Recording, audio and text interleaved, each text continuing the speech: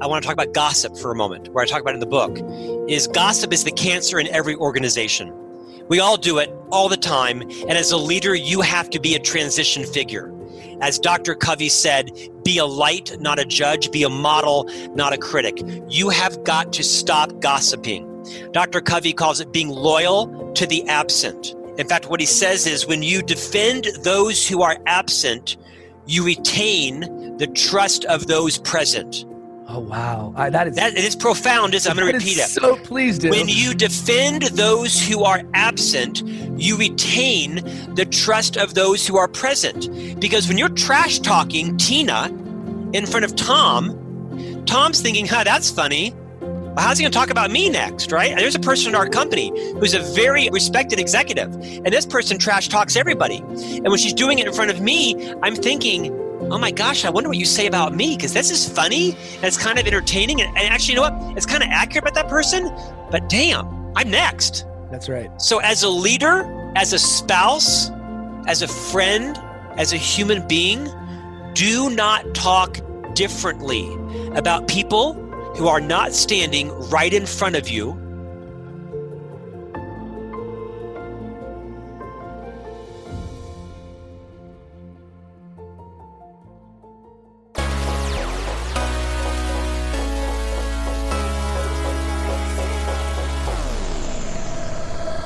Hello and welcome to Inside Out. My name is Billy Samoa Salibi and I'm your host.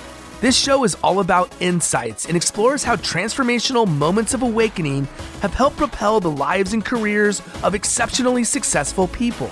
These major breakthroughs teach valuable lessons that will help us in business and in life. Today's guest is Scott J. Miller, Executive Vice President of Thought Leadership for the Franklin Covey Company, author of the best-selling books, Management Mess to Leadership Success, and Everyone Deserves a Great Manager, and host of the #1 leadership podcast called On Leadership. As you'll see on the show, Scott is high energy, unfiltered, and absolutely full of insights he's gleaned throughout his life. Just as in his books, Scott is quick to use his own missteps and tendencies as examples of what not to do when it comes to leadership. On the show, we learn how his boundless energy and ingenious ideas have actually created unneeded friction, as they often take his team away from their top priorities. He shares how he's been able to overcome this challenge while revealing the importance of checking his ego as a leader. Scott also shares why he views vulnerability as a leadership competency. He tells us the reason he counts on those close to him to give him blunt feedback about how he's being perceived, and why he believes there's a big difference between effectiveness and efficiency when it comes to relationships with his team members. We also learn the intriguing reason why Scott believes he's been able to have a 24-year career with the same company. He gives us his thoughts on the importance of character and what he means when he says great leaders carry their own weather. This one is absolutely chock full of insights, and I'm so excited to share them on this episode of Inside Out.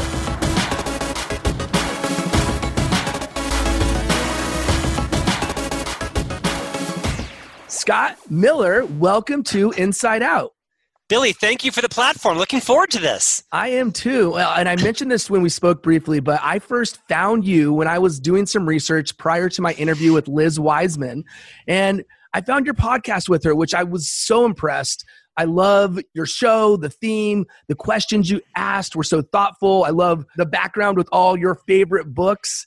And what impressed me most was the fact that you I would say, vulnerably shared that her book changed your life in a very positive way, because you mentioned that you have some diminisher traits. I would say qualities, but we all know that maybe we don't want to be a diminisher. And if you've read her book, to the audience listening, a diminisher is somebody that has the chance of making the people that they surround themselves with not perform at their best and not multiply themselves. So it's the opposite of a multiplier. And so I want to start there, and I want to get to know you through the course of this conversation. But why don't we start with, how did that insight that you got from reading her book change your life, and maybe share some of the diminishing traits that you started to recognize after learning about them?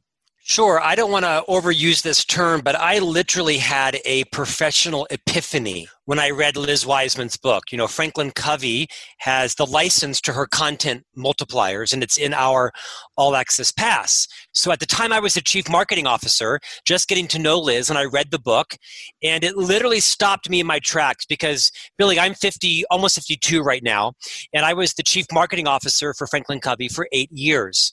And I'm still a member of the executive team, but I stepped away from that role after reading Liz's book. Because here's what I learned. When I read Liz's book, it inspired in me a greater sense of self-awareness that I had up until then been the smartest person in the room. And that's not a compliment to me, right? It's for whatever reason, my ego, imposter syndrome, my lack of vulnerability, my insecurity, my jealousy, I felt like as the chief marketing officer, I needed to be the smartest person in the room. No one wants to work for the smartest person in the room. And when I read Liz's book, she talked about this concept of, as a leader, your job is not to be the genius in the room, but rather the genius maker. And it stopped in my tracks. I mean, here I am, an executive officer in a leadership development firm. I've been a leader of people for 20 years, and it took me till I was 50 years old to realize, I think in most days, I'm more of a diminisher. And so as I read Liz's book, Billy, I realized in my attempt to be the smartest person in the room, I had found myself, hopefully subconsciously or unconsciously, hiring people around me who I thought were not more talented than me because I feared them. I feared being exposed for not being the genius that I was. So I looked back and realized I've hired good people. These are smart people. They're competent people, but I didn't think they were the best in the industry. What I didn't do as the CMO was go out and hire the nation's most competent SEO expert or the most competent Google Analytics expert or most creative designer. I hired people who were good enough, but people who didn't scare me, who I didn't fear, who I thought wouldn't eclipse my skills. And as a result, I looked around and I said, I've hired good people, but I've hired people who will make me shine. And I realized, wow, my job is really to recruit and retain the best possible talent, people who are noticeably, palpably, immediately recognizable as being smarter than me in their own respective areas, and not being jealous of that or being intimidated, but realizing, oh no, that is my job, and my job is to let them shine and make sure everybody around me sees how smart they are. And I think I did the company, our clients, our shareholders, a bit of a disservice because I was so insecure. I wanted to be the smartest person in the room, the most creative, the most well-read. I sometimes confuse the idea of the buck stops with me with I'm the buck. So after reading that book, I didn't immediately, but in the course of the next year, I began to build capacity around me so that I could step away. It was my decision to step away. I'm still an officer in the firm with different talents. The CEO asked me to stay in the role, but I realized someone else needs to come up, and the company's better off that I stepped away. So my big aha there was a leader's role is not to be the genius, but rather the genius maker of others. And it takes, I think, everyone to have a sense of self-awareness and vulnerability to realize your job isn't to be the smartest person in the room, to go find the smartest people. And you've succeeded when everybody else realizes that you're comfortable having people functionally around you that eclipse you in their skills. That took me till I was 50 years old. Hey, well, better late than never. You said something in there that I really want to unpack a little bit. And you talked about, you used the word insecure. I've seen enough of your work to recognize that you, by all observations of myself and probably anyone that watches, you have a certain air and confidence about you. Often the most confident people have an underlying insecurity that exists. Where do you think that comes from? And did you realize it first when you had this aha moment, or had you realized it before? Because I think we all have some level of insecurity in different things and self-doubt, and there's so many layers to this, but I'm curious if you have sort of a pinpoint where you recognized that that existed. I think I had a pivot point about 1.5 years or 2 years ago. We mentioned off air that I'm from the East Coast, right? I'm from Florida, and a little bit of swagger, right? Kind of the East Coast mentality and such. And when I moved to Utah, which is of course a very different culture, it's a nice culture. Nobody talks straight here, right? It's harmony. It's right. It's everything's utopia. fine in Utah, right? And I love that, but it's not the real world, quite frankly. So I was like a drunk bull at a China shop, not just a bull in a China shop. out here. There aren't many drunk people in Utah. That's right. Utah. That's right. Yeah. Sure. But what I realized is that this swagger that I had, it was masking something, right? It was masking my confidence in my education or in my skill set, being a generalist as opposed to being a specialist. And when I came to Franklin Covey, I began to realize that my perception of what is a strong leader was many ways it was warped.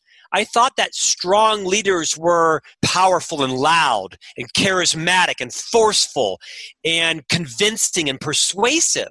I thought that retiring, shy, quiet people, I'd eat them for lunch. And then I came to realize, I read a book called How Will You Measure Your Life? Right. This book was co-authored by the late Clayton Christensen and Karen Dillon, two dear friends of mine. And in this book, where they take business principles and apply them to your personal life, it's a genius book. I learned that humility is born out of confidence. Confident people can, in fact, be humble people. It's arrogant people who are incapable of demonstrating humility. So the more I valued humility, the more I realized I'm a pretty arrogant person. Some of it deserved, some of it toxic. And so I think I started to better appreciate where I should draw my confidence. I don't have to be the expert at everything. My confidence can come out of, EQ, can kind of being literate. I don't have to have an MBA. I don't have to know everything. I don't have to be the smartest person in the room. So once I realized I don't have to know everything about everything, I began to ground my confidence in certain areas, and it allowed me to be more humble. I'm not a naturally humble person. I'm a salesperson. I mean, my two top strengths on StrengthsFinder are competition and significance. I like to win. I like to compete. I like the spotlight on me. I like the fame. And as I got married, I had to be a little more demure. I had to make sure that my communication skills didn't become bullying skills to my spouse. That's something I struggle with. Rachel and Dave Hollis, who've become two good friends of mine, have really taught me that Dave can get into an argument with his wife and find himself, he's just in a debate, but he's ending up bullying her. He's, diminishing her with his communication skills, his strengths. So I've learned a lot that humble leaders are more concerned with what is right than being right. And I ask myself that question a lot in meetings and situations. Do I need to be right, or am I striving for what is right? Because they're not always the same. Yeah, no, I love that concept that you just ended on. And one of the things that you said in there is you like to win. It's clear that you have insane amount of charisma, like you said, and no doubt that any sales-oriented role or marketing-oriented role, you're going to thrive.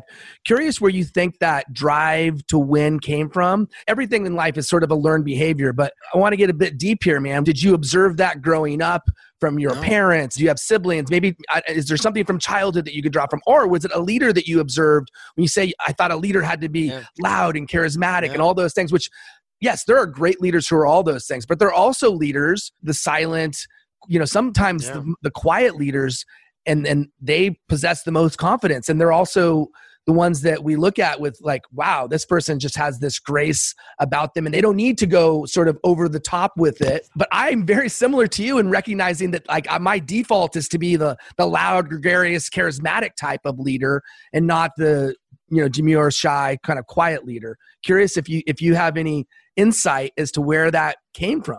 Well, you can call my therapist to get the true story, but I'll share what I think was my own journey. And I don't have a regular therapist, but I probably need one. I was not raised in a uber hard-charging family. My father was a kind of 9-to-5 mid-level manager at a defense contractor. My mother was a stay-at-home mom.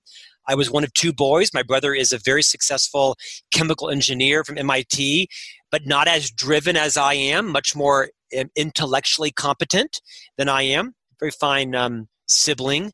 So I was not raised with a lot of drive. We had a good, strong work ethic, right? My father is a Catholic. My mother was a Methodist. So those two religious values were very deeply instilled in terms of good work ethic. And we worked hard and mowed lawns and washed cars and weeded. And I've mowed more lawns than anybody else by the time of 20. So I always had a strong work ethic. My father used to always say he had no worries about me because I had a champagne taste on a beer budget, and he always knew that I would work hard. So I think my work ethic clearly came from my parents. My drive, I think like a lot of people, I looked around and defined what I thought was success.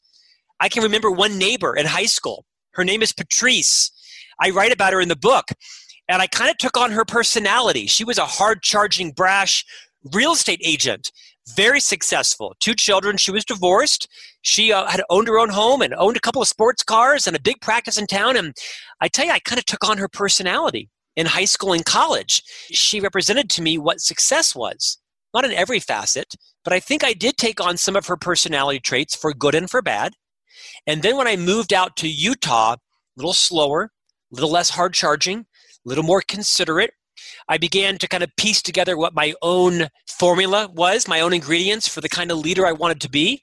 A lot of messes, some successes. I'll tell you something I did that I think that was really valuable, Billy, is I learned this principle called friending up. Mm-hmm. And I've implemented it my whole life. Some people, when they hear it, they have an adverse reaction, like it seems opportunistic. But for me, even in my teen years, I've always friended up. My friends have always been a decade older than me. I was never in a fraternity. I wasn't doing spring break. Probably wish I had now. But I was always working and friending attorneys and the mayor and the school superintendent and hanging out with people who were older, wiser, more culture, more educated, wealthier than me. And I think it took a couple of decades to assimilate what I liked from different people to form my own identity. And so that probably didn't answer your question very well, but no doubt the quality of leaders inside the Franklin Covey Company has had a profound influence on my own character and on my own style of leadership.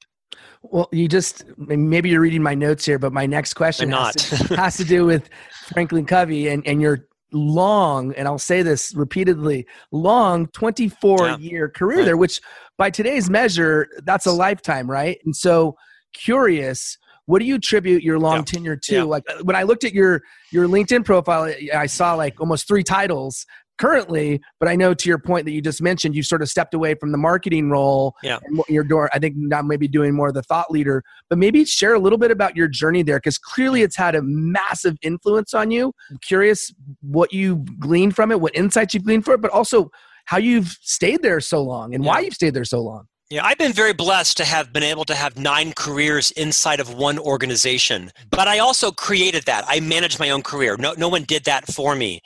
I had been there 24 years. I'm a dinosaur. I'm 51. I feel like I'm 31. But at 51, unless you're like working for the post office or the military, none of my college or high school peers have been anywhere for 24 years. My father worked at Lockheed Martin for 32 years. Oh, wow. So I'm guessing some of that is rubbing off on me. It wasn't my plan. I didn't join the company planning to have a career here. I've thought of leaving several times. I've had lots of offers, obviously, and I have lots of opportunity to leave. I haven't because, quite frankly, I love the CEO and he loves me. We fight like father and son, but he cares about me. He cares about my wife and my kids. And so there's a lot to be said for a leader that cares about you. It's hard to quit a leader who loves you and respects you and has your back and will also challenge you when you're wrong. And many a times, the CEO has taken me aside and said, Scott, I don't think it's the right time for you to leave. And he's like, go into my personal life and talk about my finances. Maybe he's trying to encourage me to stay, but I'm no dummy, right? He has my best interest at heart. I have lived a couple of principles that I'll share with your listeners. One is the science shows that the average person has about a 3-year kind of emotional, mental lifespan for any one job. Mm-hmm. At the end of 3 years, something goes off in our heads and we want to move. Not necessarily organizations or industries, but often jobs. So I think it's helpful to kind of know when does that bug go off. For me, it goes off about every 4 or 5 years. Okay. And so if you look at my resume, I was an independent salesperson for 4 years. I was a sales leader for about 6.5 years. And then I was a chief marketing officer, business development leader for about 6-7 years. And then I've been able to tranche that. But I think the first thing is to be aware of when are you kind of getting the bug? And then how should you marshal that energy inside your firm, outside your firm? The next, I think it's important to know when should you disrupt yourself. I am a master at disrupting myself before someone else disrupts me. I always leave the job I'm in about a year or two before the CEO is forced to start to have the conversation that maybe it's time to leverage your talents in a different role. You know how that goes, right? I mean, I've been very mindful. I'm quite perceptive of when my time is up, and I leave a full year or two before I start to sniff out that maybe I've outgrown the job, or maybe it's time to bring some fresh blood in. Not everybody has the luxury of firing themselves, right? I didn't fire myself. I started to lay plans and lay breadcrumbs about something else I wanted to do before I was disrupted. Act or be acted upon, right? That's right. And I think the last insight I'd share is there's a time to harvest and there's a time to plant. And I think one of the lessons that I've learned about managing careers, I think too many people harvest too soon. It's kind of a metaphor of like a potato farmer, right? As potato farmers will have 3 or 4 years of potato crops, and then they stop and they plant a money-losing crop like alfalfa or something, and they lose money on it, but it puts nutrients back into the ground so that next year they can grow bigger, better, more expensive potatoes. And I've used that law of the harvest metaphor in my own career, is when I get that 3-year bug or 4-year bug, I ask myself, is this the right time to move on? Maybe there's more to learn in this job. So I would encourage people, I don't say stay 24 years in one company. This idea of being loyal is over. No one's loyal to anybody organizationally anymore.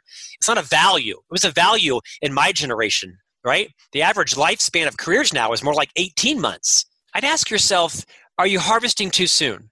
Should you plant a little more? Should you learn a little more? Because a coach of mine told me this, there comes a time in everybody's career where you've given 90% of what you have to give to the company. And you've taken 90% from what you can from them to you. And that last 10% either way may just not be worth it. So I'm kind of always asking myself, where am I at that 90% ratio? Giving and taking, and I haven't surpassed it. That's why I stay. And I'd imagine if your point on harvesting is true, then it would also be true that you shouldn't wait to plant those seeds. Oh, yeah. You got to plant them early enough so that they have time to flourish and grow. So I think that is clearly both would be true. You were going to say something, I think. Well, it's extraordinary advice. You know, Harvey Mackay is still alive, a very famous inspirational author, thought leader. He's coined a term, dig your well before you're thirsty. And I love that phrase. And I repeat it to myself all the time, right? Dig your well before you're thirsty. Be prepared. And I have a very strong network. I'm not delusional about my skills. I know where my skills stop. But I'm always taking care of myself and managing my own career. I don't turn my career over to anyone else. I also try to have a good sense of self-awareness. What are my strengths? What are my weaknesses? Am I deluding myself? Am I in over my head? And so I think it's good advice to people to be super self-aware. Sit down and ask people, how am I doing? Think it's time for me to move on? How much more time do you think I have in this job before I've hit my peak or such? You know, if you get some good friends that you trust, it's great to have a circle of friends around you that can tell you the truth, or at least tell you their truth. You know, what I love about what you just said is self-awareness. Often people think it's a solo sport, when in actuality, the best way to be self-aware is to welcome other people's vision of yourself. They have insight and perspective that you don't have, because you can't take yourself out of the equation. You're always part of the equation, whereas they can look at you and see a lot better. I don't know anybody who's self-aware. I mean, honestly, none of us are as self-aware as we think we are, right? To your point, if you want to be self-aware, you have got to surround yourself with mature, wise, high courage colleagues and friends that have your best interest in mind and will sit down with you and tell you, what's it like to be in a meeting with you? What's it like to work on a project with you? What's it like to go on vacation with you? What's it like to be married to you? What's it like to play tennis with you?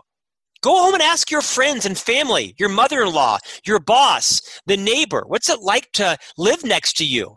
If you ask people these questions, most of them will lie to you. But if a couple of them are courageous enough to give you feedback and you demonstrate that you really want it, you will learn so much about what it's like to be your friend, your colleague, your spouse, your partner, your roommate, you name it. Yeah, and to your point, you know, not everyone's going to tell you the truth, or maybe they'll tell you partial truths.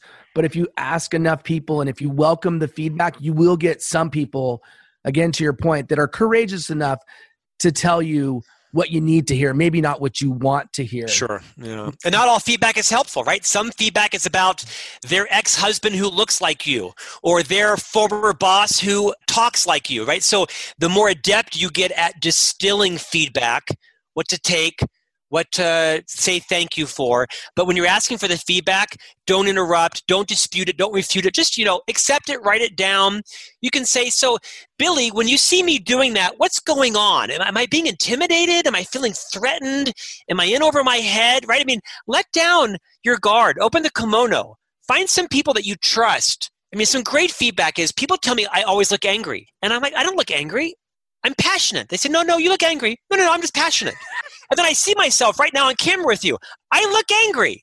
I'm as happy as can be. I mean, we got the virus going on, but I mean, I'm surviving. And so the more feedback you can solicit from trusted friends, man, it'll so increase your effectiveness in every role of your life. Such great advice. You mentioned a few minutes ago, and I know this from reading your book as well, that probably the biggest reason that you're still working for the same company, aside from the fact that you have reinvented yourself and found new roles, is that you have a great relationship with the CEO. There's a mutual respect there. And one of the things you share in your book is this concept called carrying your own weather. Yeah. And I know you mentioned that he is just calm. Annoyingly calm. So for the listeners that haven't yet read your book, but if you haven't, please go pick it up. It's just jam-packed, chock full of goodness that anyone who wants to lead in the way in which you can move mountains, but your people will actually love everything that you're doing to help them, read his book. So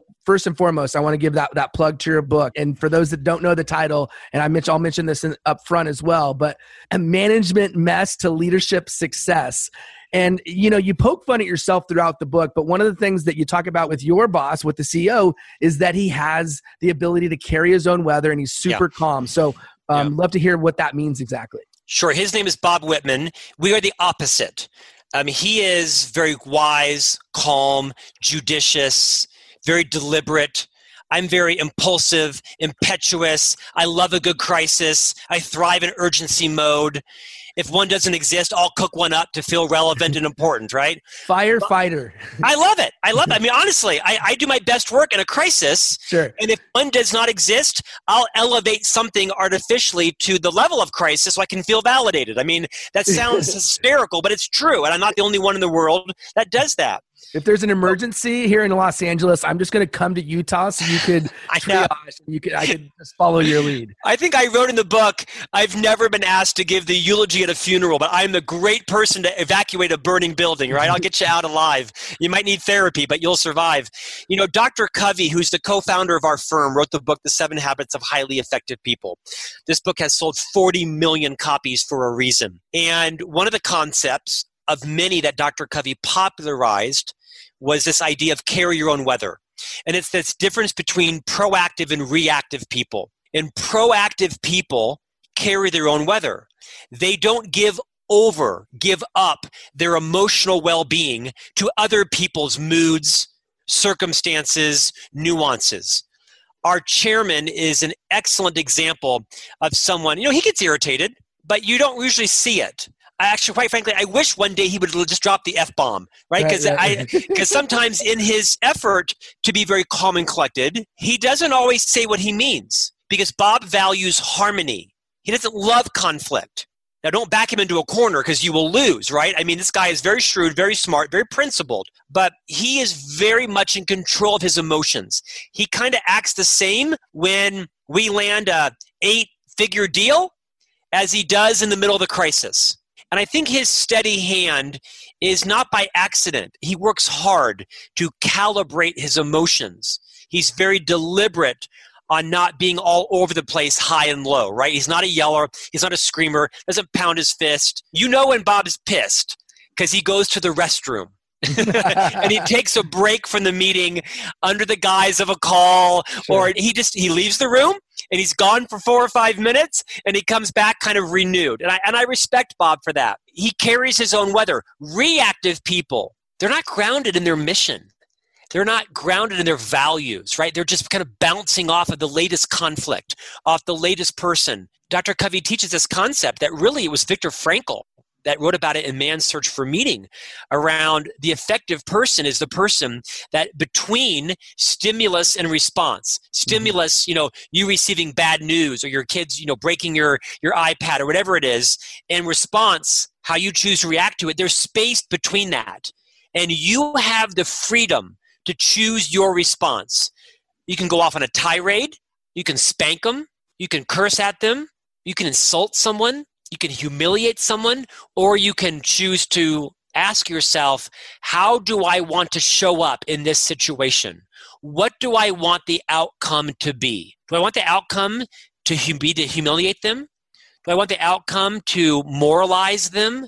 Do I want the outcome to be a chance to build trust and better clarity and reduce conflict in the future? I mean, it's easier said than done on this webcast or this podcast, right? But this idea of carrying your own weather means that you don't ever give up or give over your emotional well-being to someone else. And it's easy to do, right? All of us confuse sometimes our emotions and our feelings with facts. The boss comes in and she walks past your desk and she closes her door and you're convinced you're getting fired today.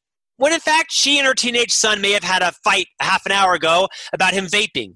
But it's important to make sure that you're operating your own emotional weather on facts and not on your feelings and your emotions or gossip or innuendo. Again, easier said than done. I'm increasingly asking myself, is this a fact? Did someone say that to me? Is it true? Or did I make this up in my mind, in my narrative? Am I anticipating this argument happening in the future? Therefore, I've turned it into a fact. I learned this from Susan David. She's the author of the book Emotional Agility. Has an amazing TED Talk out there. She's a Harvard Medical School psychologist. I spent most of my life confusing my feelings and my emotions with facts, and I'm trying to be more deliberate and not conflating the two. You mentioned a few things in there that I'll peel out. One is you mentioned the word gossip, and the only reason I bring that up is, if anything, what I appreciate most is how vulnerable you are throughout your book. You sort of make fun of yourself, I think at the beginning of the book, where you said your wife said there's way too much of you in this short book. Yes, there is a lot of you, but where I'll say where it plays to the audience is you're relatable. If somebody has ever been one to gossip or one to react or one to go off on a tirade or one to be a certain type of leader or manager that you have identified, you've learned from your mistakes. Yeah. And it's not to say that you're going to be perfect. Nobody is. And it's not to say that you're just changing who you are. You're not, but you're conscious of who you are. Therefore, you can make better decisions and not always be the type of leader that is a mess. And so I want to talk about what gave you the idea for the book. Again, Management Mess to Leadership Success. The word mess is something that you even talk about how you should almost wear it with pride when you're reading the book, that you have a bit of courage to open up a book that says Management Mess on the cover. And so I thought that was an interesting insight to talk about it from a perspective of just buying this book to begin with shows that you're courageous enough to admit that you don't have it all put together. And I don't think anyone does. So curious, Sure. What gave you the idea for the book? And then maybe share what made that book something that you felt so passionate about. Thank you. I want to say three things. First, very genuinely, I want to thank you for reading my book. And as I mentioned to you off the air, I thought the diligence and time you spent into curating questions shows great respect to me. I have done 100 plus podcasts, and I really appreciate you being a great host and listening and curating great questions. Second, I want to talk about gossip for a moment, where I talk about it in the book. Gossip is the cancer in every organization. We all do it all the time, and as a leader, you have to be a transition figure. As Dr. Covey said, be a light, not a judge. Be a model, not a critic. You have got to stop gossiping. Dr. Covey calls it being loyal to the absent. In fact, what he says is when you defend those who are absent, you retain the trust of those present. Oh, wow. It is profound. I'm going to repeat it. So please do. When you defend those who are absent, you retain the trust of those who are present. Because when you're trash talking Tina in front of Tom, Tom's thinking, that's funny. Well, how's he going to talk about me next, right? There's a person in our company who's a very respected executive, and this person trash talks everybody. And when she's doing it in front of me, I'm thinking, oh my gosh, I wonder what you say about me, because this is funny, and it's kind of entertaining. And actually, you know what? It's kind of accurate about that person, but damn, I'm next. That's right. So as a leader, as a spouse, as a friend, as a human being, do not talk differently about people who are not standing right in front of you than you would if they were. That doesn't mean you don't talk straight. It doesn't mean you don't call someone aside and give them feedback about them in private. But don't talk ever again disparagingly about anybody differently than you would if they were sitting right in front of you. It's called being loyal to the absent. It will transform your team's culture, your company's culture, and your brand as a leader. And furthermore, shut it down when you hear it. Oh, yeah. When Billy comes up to you and says, oh man, Tom drives me crazy. He's never prepared for meetings. He always is just rattling on. Say, Billy, I know your intentions are good. I'll bet you that would hurt Tom's feelings, quite frankly, if I heard you say that. I know that's not your intention. I really advise you ought to sit down and give Tom that feedback. He probably would benefit from it. And you know what? If I had the same experience, I'll tell it to Tom straight. I didn't shame you. I didn't claim the moral high ground, right? I didn't rush to the front of the church metaphorically and sit in the front pew. I just kind of gently directed you in a way, and I'll guarantee you, Billy, you will never trash talk another person in front of me because now I won't tolerate it. And eventually, you will snuff that out in an organization. I'm super passionate about this. Now to the book. I wrote this book, Management Mess to Leadership Success, because in my career, 30 years now in the leadership business, I've read literally hundreds of leadership books, if not thousands. I'm a voracious reader. And you know what? Every one of them were aspirational, unrelatable. They were Fortune 50 CEOs. I learned a lot. They were academic professors. But even as an officer in a company, which I am, they were kind of hard to relate to. I can't relate to Bob Iger from Disney, right? I mean, I learned a ton in his book. I didn't relate a lot to Jim Collins in Good to Great. He's a friend of mine. I wanted to write a different book. I didn't mean for it to be a confession or a tell-all. I just meant it to be real, relatable, and raw. Here are things that I have done that I think you can learn from. Here are things that I've said, mistakes that I've made. Nothing overtly illegal or unethical or immoral. Sometimes close. But I wanted to be able to say, you know what? I've been on a journey, and you know what? I'm a mess, just like you. And I think there's more power in learning from your messes than from your successes. So I wrote this book because I want people to own their mess. Because you know what? Something happens, Billy. When the leader is willing to own their mess, you make it safe for everyone else to own theirs. And I saw a review on Amazon. Someone trashed me on Amazon and said, yeah, this book was horrible. I'm a hack. I just gave license to bad behavior. I felt sad that they thought that. I wasn't trying to give license to bad behavior. I don't think I defended myself in any of these stories. No, not at all. But I'm okay with that feedback, right? Bring it on, right? No, there's always going to be somebody. Oh my gosh, people troll me. There's people that earn a living on criticizing my hair, my glasses, and calling me, who cares, right? Haters are going to hate. I wrote the book because I wanted to say to people, hey, here's 30 potholes that you're going to face as a leader. And if you just spend 3 hours reading my book, you will step around these potholes. And here's some ideas on what to say differently and do differently. And I think it's why it became so popular and so successful, because there weren't many books written from such a vulnerable point of view. And so successful that the publisher now wants me to write 8 books in the whole Mess to Success series around marketing, jobs, parenting, communication. So I think there's some currency in the Mess to Success brand. Thank you for asking, by the way. Of course. Well, yeah, I know. And if you think about it from a branding standpoint, it could be applied to so many different things. So it hadn't occurred to me, but now that you're mentioning it, it makes a ton of sense. Yeah. The next book will be Marketing Mess to Brand Success. Okay. The third one will be Job Mess to Career Success.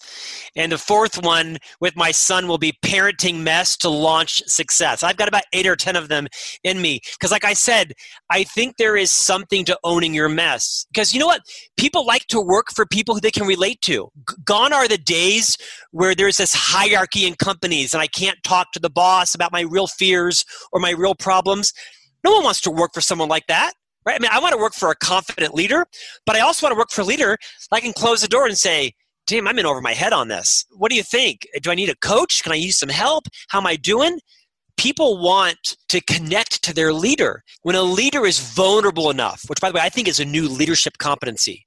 It doesn't mean you confess all your sins and you wallow in your problems. No, but there is some power in hanging a lantern on your own troubles. I've done this my entire life. I'm a stutterer. I have a very pronounced stutter. I've been through decades of speech pathology. I've had braces twice, headgear. There are about 30 words I cannot say in public. I definitely can't say them in the cold weather. And so people have teased me my whole life around being a stutterer, right? And I have a short attention span. I find as a leader, the more you hang a lantern on your own problems, the more you will diffuse and snuff out the people who try to weaponize them against you. Bring it on, right? Yeah, I'm a stutterer. Yeah, I have a short attention span. Yeah, I get distracted. Yeah, I love a good crisis. Now let's talk about the 800 things that I crush it at. Sorry, I got excited there. Oh, man. Dude, love it. My 9-year-old son's looking at me across the kitchen. He's proud of me because I'm teaching him to own his mess, right? Thatcher, my oldest son, he's got strengths, he's got weaknesses. Welcome to being a human, right? And love your strengths as much as your weaknesses. That's right. And you double down on your strengths and recognize your areas of opportunity, weakness, whatever you call them. Don't shy away from them. If anything, like you said, shine a spotlight on them. And I loved what you said about diffusing, and other people might be weary or afraid to share these sort of more vulnerable parts of their personality, but I think they're doing themselves a disservice. It's true. Vulnerability is a new leadership competency. It's a new parenting competency. There's enormous power. People like people who don't have a facade, right? People like people who admit. I mean, I have a lovely home. This home was a wreck 3 hours ago before the cleaning ladies came in gloves and in masks, right? Because their virus is on. And we're fortunate enough to be employing them because they need jobs right now. So we're taking money away from something else and having them clean our home because they need to earn a living. And I think there's great power in owning your mess.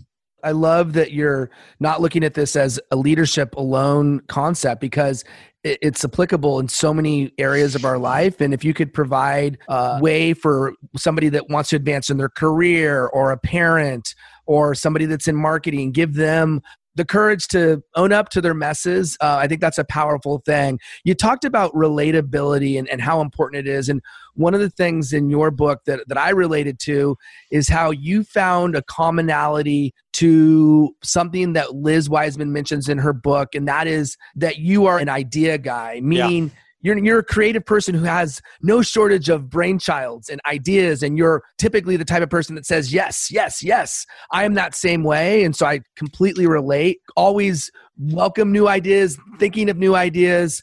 But we all know that you say yes to one thing, you're now saying no to something else, and vice versa. So I'm curious, that was an epiphany. That was an aha moment. Did you always know you were an idea guy, or when did that light bulb go off? And why do you think you have that tendency? I think I've come full circle in this concept. So the point you reference is that in Liz's book, Multipliers, she doesn't say you're either a multiplier or you're a diminisher. You're kind of moving in and out of being a multiplier.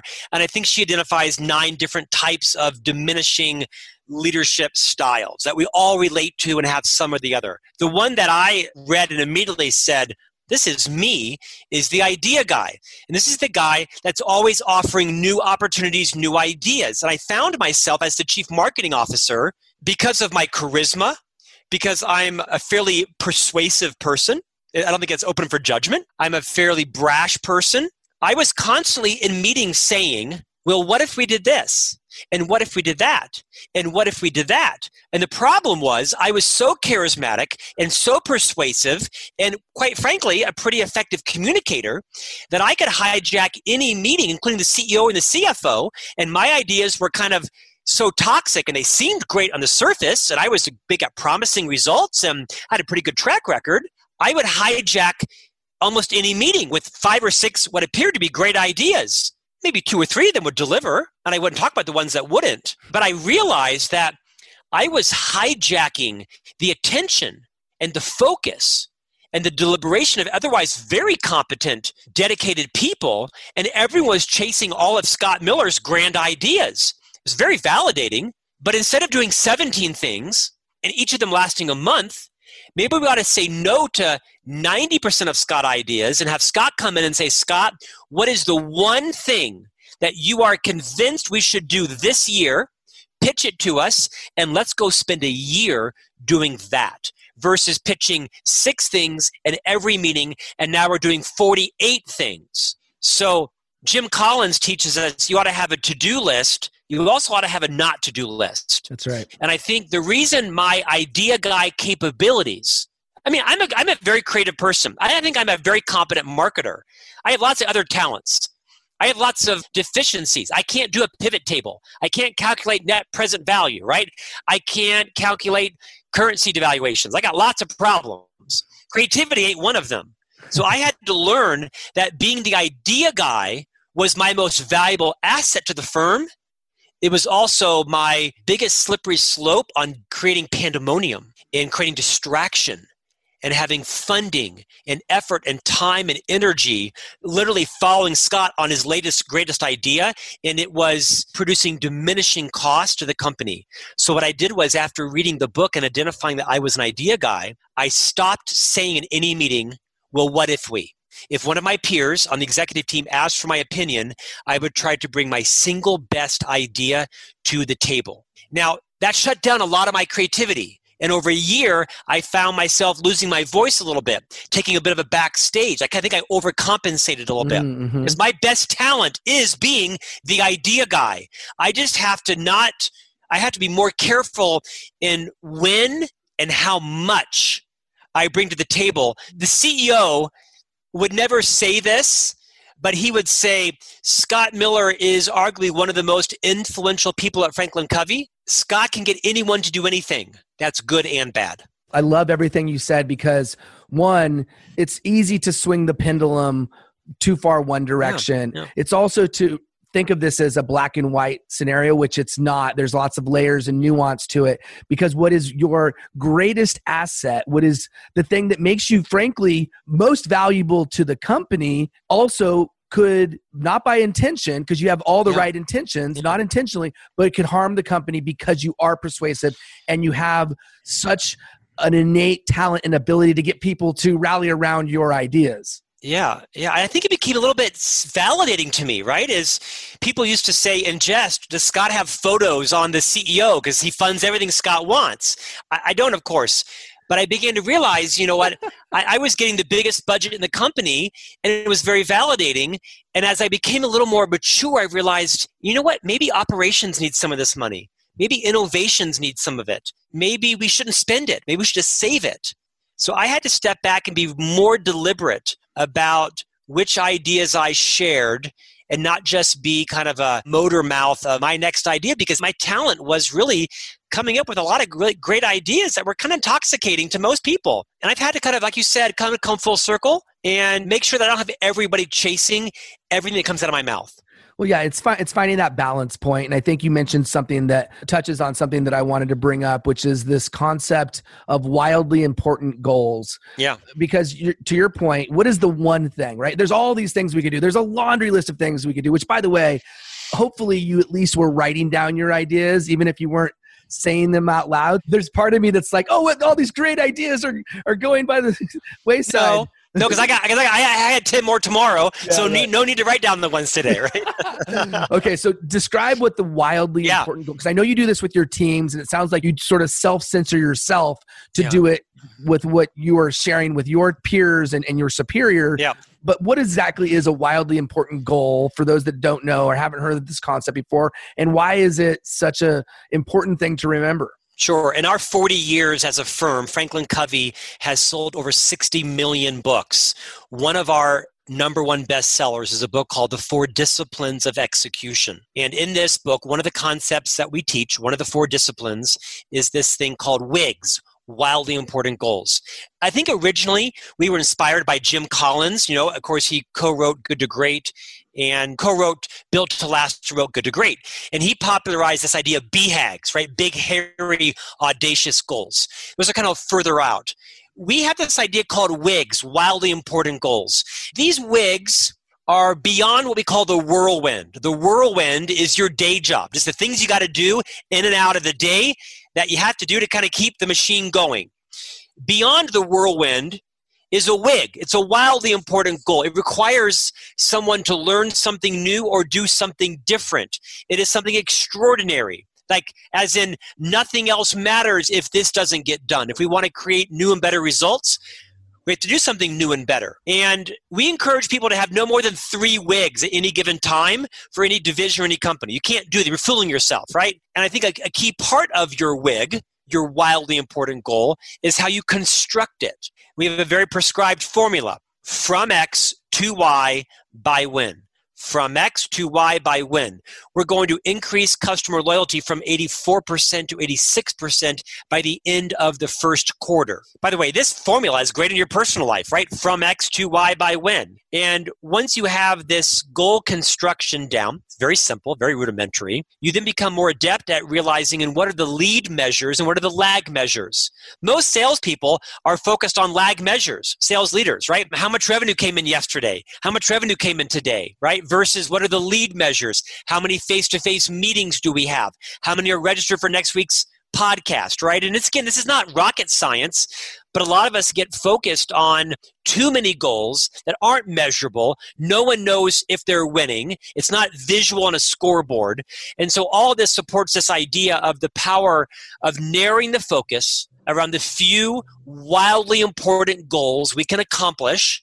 And then as a leader, becoming extremely clear on not just what is everybody else's contribution, but what is yours. And here is what I'm going to do to move customer retention from 84% to 86% by end of the first quarter. I am going to leave the safety of my office, and I'm going to go out and meet with 7 clients next week. Haven't done that in 4 months. Quite frankly, I'm a little bit scared about it. I'm going to brush up on all of my knowledge. I'm going to take the sales director with me. You get the point, right? Is model what you want to see in your people. Don't just foist it on them and sit back and wish them well. Yeah, man. You're creating essentially a SMART goal of sorts, but with very specific, tangible, results-oriented math to back it up. We're going to get into the lightning round in a moment. I have 2 concepts before we get into that.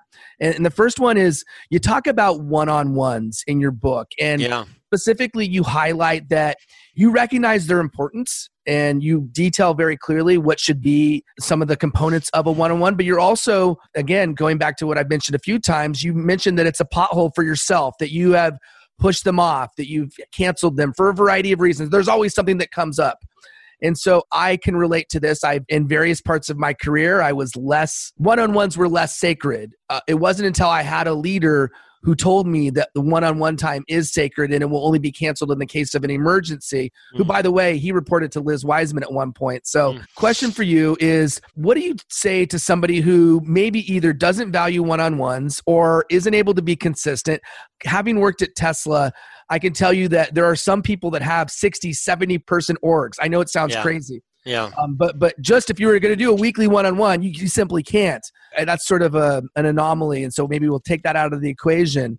But curious, what do you say to somebody that understands there is value in doing them, but maybe doesn't see the importance of making them sacred or ensuring they do them regularly? This could be a whole podcast conversation in itself. I'm privileged to have co-authored a recent book called Everyone Deserves a Great Manager, the 6 Critical Practices for Leading a Team. That book debuted at number 3 in the Wall Street Journalist, and one of the 6 critical practices is, in fact, holding regular one-on-ones. They're tough for me because I'm a high-energy person. I like to walk and talk. I like to solve problems. I like to see results. I don't love maintenance. I'm an explorer. I'm a hunter. I'm not a gatherer. And I don't think I've always inherently valued the role that relationships play in life. Let me tell you, this idea that people are an organization's most valuable asset, it's total bunk. It's not true. People are not an organization's most valuable asset. It is the relationships between people that are an organization's most valuable asset. Because Billy can be a black belt 6 Sigma, and Scott can have a degree from Oxford and be a Rhodes Scholar. But if Billy and Scott can't get along, they can't diffuse conflict, they can't forgive each other, They can't pre-forgive each other for a coming slight or insult or infraction. If they can't compliment each other, we don't need them. So it's this one-on-one that is where you start to build relationships with your team, because people don't quit leaders who love them. As I said earlier, right? Look at me. I'm still here 24 years. I can't quit the damn guy because the guy loves me. Like a Brokeback Mountain reference, right? I mean, I can't quit him. I'm passionate about this because it's this one-on-one time where you build relationships. And here's another HR adage that's not true. Leaders do not create engagement. It's not true. What leaders do is create the conditions for other people to choose their own level of engagement, high or low. So it's this one-on-one time where you can sit down with your other team member and metaphorically, literally in your mind, you realize this is their meeting, not mine. They create the agenda. They do the talking. They schedule it. They do 80% of the talking. You do 20% of the talking. You don't interrupt. You can ask clarifying questions. You can cut through red tape. You can give feedback if requested. But this is a meeting to check in, not a meeting to check on. And that's a leadership paradigm shift. And it's in this meeting where you can understand what's it like to work here? What's it like to be on my team? What's it like to report to me? What are you fearful of? How's it going? Is that button for LinkedIn moved over that says open to opportunities? Because once that happens, you're screwed. I have learned the power of relationships the hard way. Dr. Covey taught me the difference between being efficient and being effective. He wrote the book, The 7 Habits of Highly Effective People. He did not write the book, The 7 Habits of Highly Efficient People. And for me, this was a watershed because as you can tell, I'm a very efficient person. I'm very productive. I love lists, checking things off, getting things done. I get up at 3 a.m. I write my weekly Inc. column for Inc. magazine from 3 to 4, my books from 4 to 5. On the weekends, I'm up at 6 o'clock or 5 o'clock. I'm at Home Depot. The marigolds are in my SUV by 5:30. They're planted by 6. The car's washed by 7. The driveway is cleaned by 8. I'm playing tennis by 9. I mean, people are exhausted listening to me. Part of my success has been I've been a very efficient person. The problem is I take that same efficiency and I move it into my leadership roles, and you can't be efficient with people. You can only be effective with people. With people, slow is fast, and fast is slow. So it's in these one-on-one meetings. As a leader, you cannot have an efficiency paradigm. You have to move to an effectiveness paradigm. Slow down. Close your laptop. Turn off your phone. Take off your glasses and check in. Or people don't quit leaders who love them. Let me ask you a quick question. It's a rhetorical question. I promise you I'll go fast. Tell me why you think the guy 3 cubicles down from you is eating popcorn for lunch on Thursday. Give me your best guess, Billy. Why is he eating popcorn Why is he eating popcorn for lunch on Thursday? Because it's like going to the movies? Yeah, I mean, I get everything, right? It's like a break. He loves popcorn. He's too busy for lunch. He sits near the popcorn machine. No, because payday is Friday, damn it. There's no money for lunch. He just put his last $3 in his gas tank to get to work. There's no lunch. There's no dinner.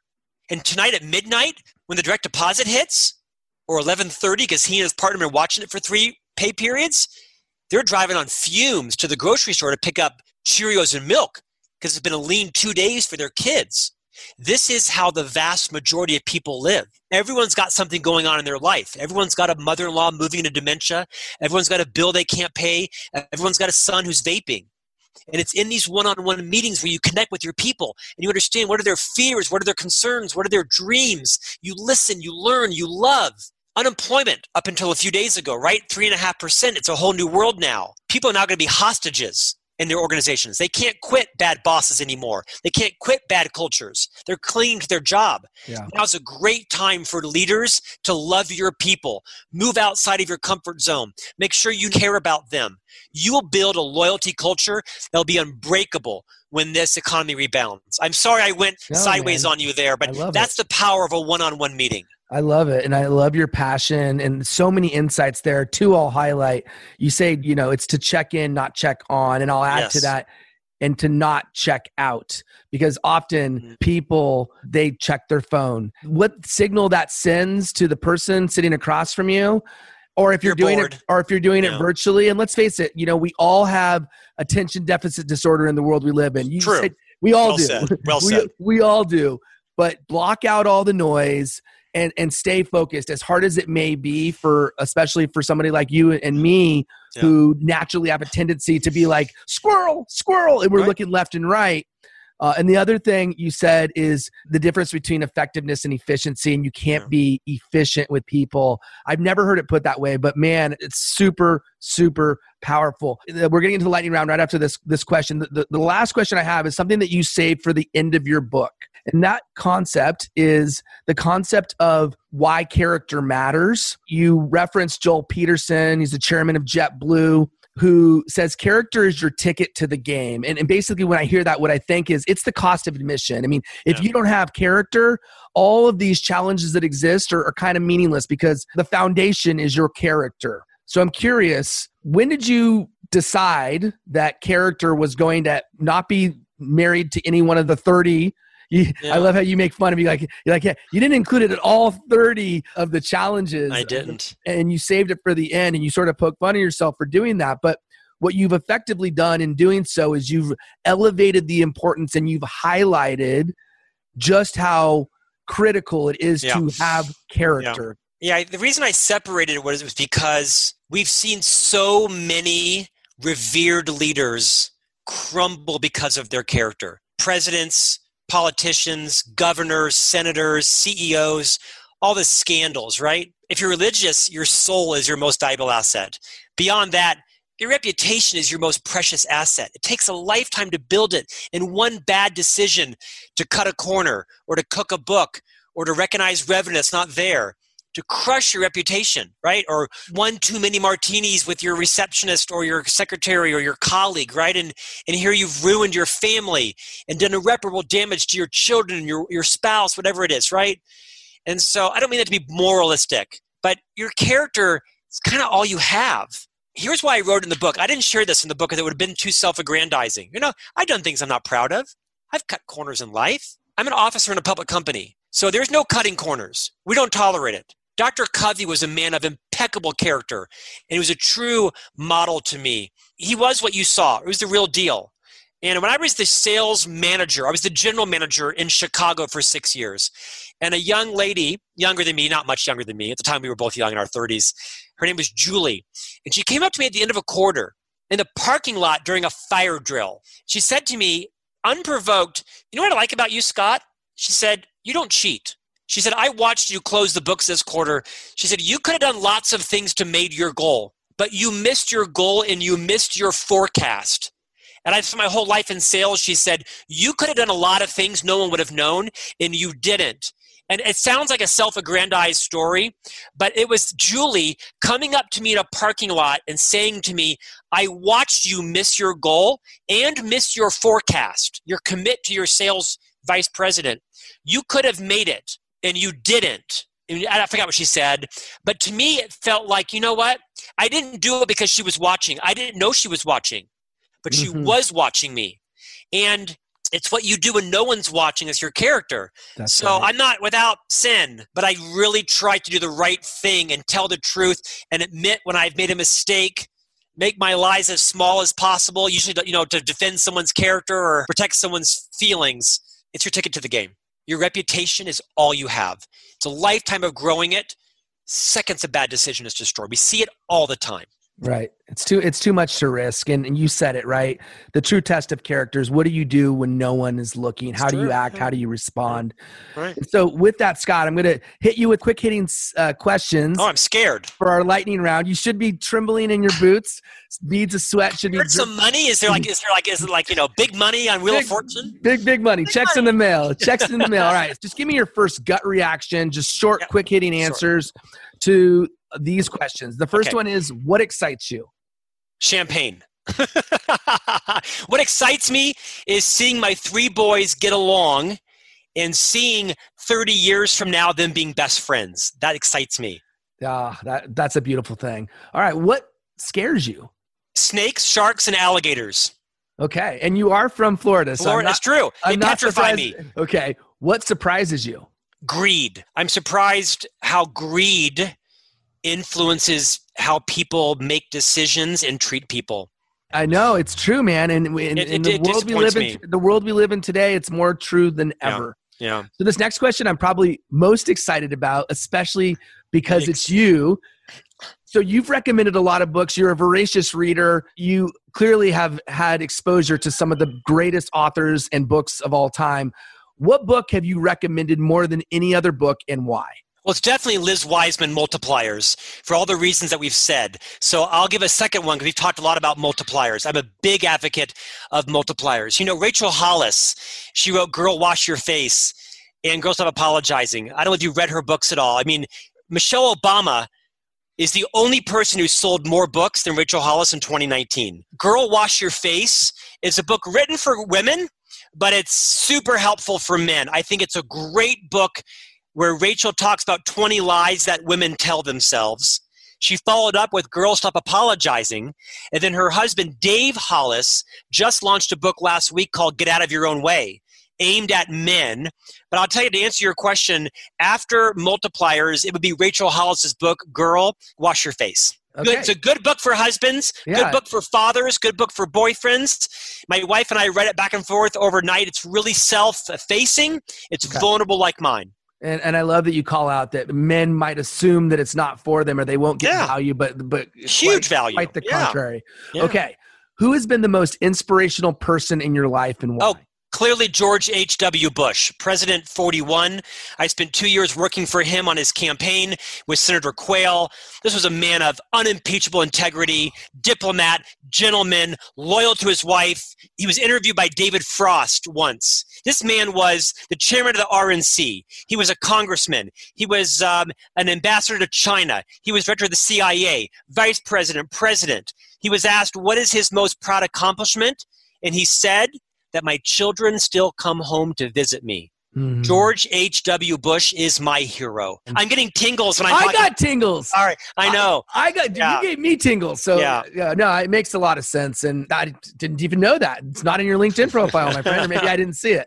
Who gets passionate about George H.W. Bush? I do. No, it makes a ton of sense, man. Okay, if you could spend 1 hour with anyone, living or dead, who would it be and why? Oh, it can't be 4 people? Well, you could throw a couple in there, sure. I don't think justice has been given to what Ronald Reagan, Margaret Thatcher, Pope John Paul II, and Mikhail Gorbachev did in the 80s to free millions of people from communist repression. The 4 of them worked interdependently, independently. It transformed our world.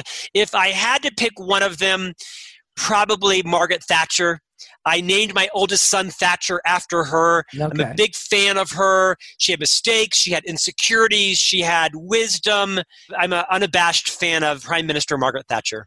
Oh, man, love it. And what a fascinating dinner conversation that would be with all 4 of them. The 4 of them, yes. Oh, my goodness. Party of 5. I'm a nerd. I'm a political nerd, you can tell. Okay, I love it, man. I love it. Okay, so if you had a chance, what would you tell your 20-year-old self? Stop spending your money on material things that make you look rich and famous and secure, and instead save your money for long-term emergencies and to create independence. Because the more independence you have, the more you can align all of your actions with your passions and your mission. That just be repeated like over and over and over. I just thought the exact same thing yesterday. I've had a very fortunate career. I've done well for myself. But I have not done what I think some young people are starting to do more, which is not just spend what you make, but actually save and invest. Don't talk more. I'll get depressed. Oh, dude. I'm like you. I mean, I'm not on the curb, but I wished I would have been less impressed with the briefcase someone carried or the car they drove or the size of their house, or thank God there wasn't social media back in the 70s and 80s, right? Because no one knew what anybody else was doing, right? Except for your neighbors. So my advice is care less what people think about you and more what you think about yourself. So true. Do you have any regrets in life and why? No, I've lived a good life, never done any drugs, never overtly done anything wildly illegal. I think everything's been a good lesson to me. You know, I've done my fair share of stupid things in my teens, 10s, and 20s and said things today that I shouldn't have, right? I'm a little loose with the lips. I should be more judicious in what I say. But no, I think everything for me has been a learning lesson. I cannot think of anything that I would say, I wish I hadn't done that, because there was a very valuable lesson. Even things that were not appropriate or I'm proud of, there was a lesson in it. Yeah, and I think that's true with anything that we do in life that maybe we're not proud of, or maybe we realize it was a mistake. It doesn't mean that we regret it, because we are who we are today because of a lesson learned as a result. Speaking of lessons learned. It sounds convenient, but I mean, I wrote a whole book confessing my messes. So I'm very willing to confess messes, but nothing I regret overtly. That's right. And you talked a lot about various mentors you've had throughout your career in life. Is there one mentor that stands out more than any other that is your greatest mentor that you've learned the most from? Yeah, Chuck Farnsworth. Chuck Farnsworth is the vice president of the education division at Franklin Covey. I read about him in the book. He's the man who hired me into the company from Disney. Disney fired me, by the way. I talk about that in lots of podcasts. Have me back. There's some good stories there. Chuck believed in me more than I believed in myself. He was a long-term leader. He was not day trading with me. He was planting deep roots in me to build me from frontline salesperson to executive officer, best-selling author 25 years later. He was patient. He pre-forgave my mistakes. He had a plan for me. I didn't always follow it exactly, but he took me under his wing for several decades and was my champion when it had no benefit to him. There was no material, no career benefit really. Everyone needs a Chuck in their lives, and everyone should be a Chuck in someone else's life. So ask yourself, who was your Chuck? Yeah. And who are you being Chuck to someone else? And your point on believing in someone more than they believe in themselves, or having somebody believe in you more than you believe in yourself, you can't overemphasize just how powerful that is. Speaking of powerful, you've had some incredible achievements in your life, best-selling author, successful podcast, radio show. We didn't get into your Disney part, but we will definitely talk about that on the next episode. I'd love to have you back at some point. My last guest, actually, this will air next week. He also worked for Disney, but I'm fully curious about your time at Disney. But let's talk about achievements and accomplishment. What accomplishment in your life are you most proud of, and why? Yeah, when I was 19 years old, I became a realtor. So George Bush and Senator Quayle became the president and vice president.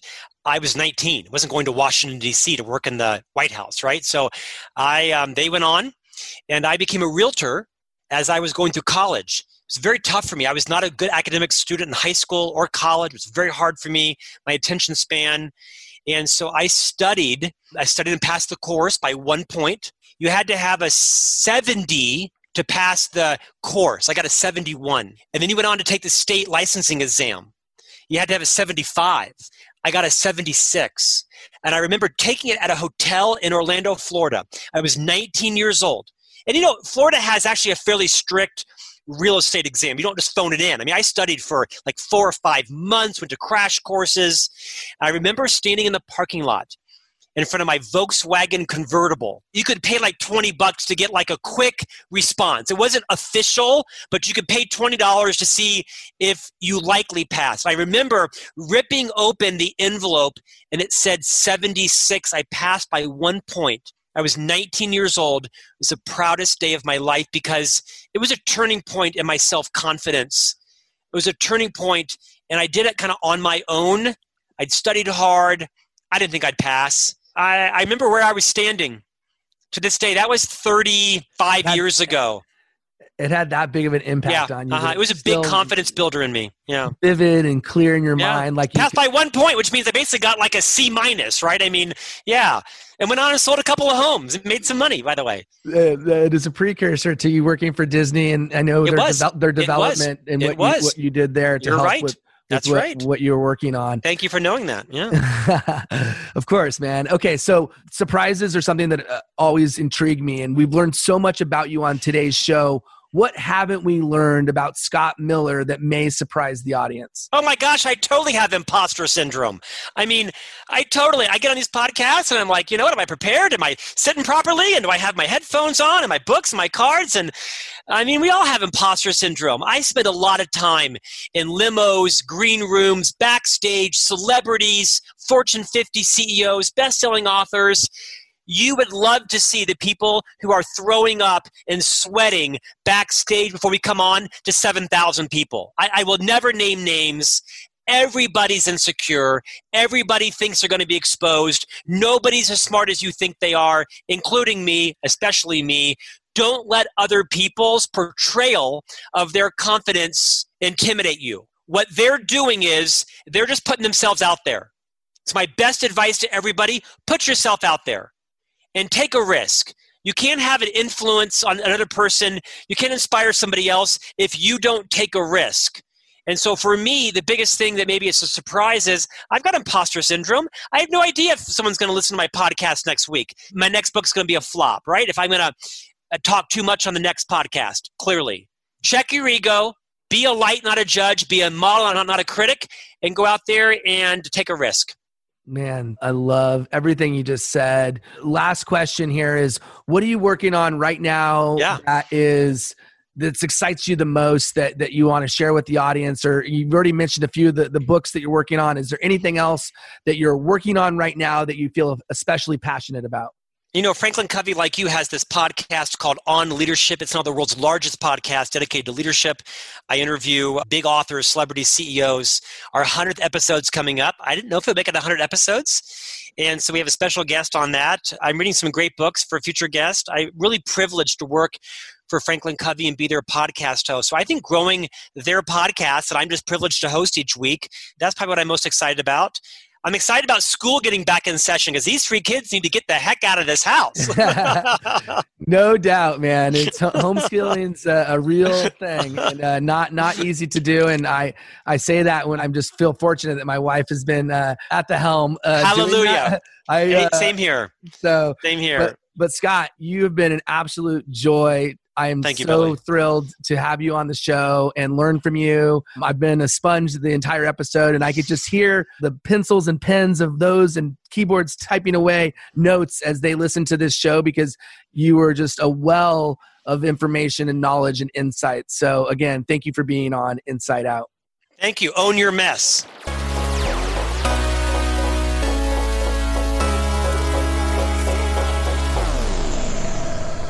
Thank you for listening to this episode of Insight Out. I hope you enjoyed the show, and I really hope you took away some valuable insights that will help you in your career, in your business, or in your life. If you haven't already, please subscribe and rate the show on your favorite podcast platform. This is extremely helpful, and I can't tell you how much I would appreciate it. Also, if you haven't checked out our website yet, you can find us on the interweb at insightoutshow.com. On the site, you'll find tons of great content, including all of our podcast episodes, videos, blog posts, and the all-important link to support this show through Patreon. If you're not familiar with Patreon, it's an amazing platform that helps creators gain the support they need to continue creating. And remember, your next life-changing breakthrough moment may happen when you least expect it. Insight Out.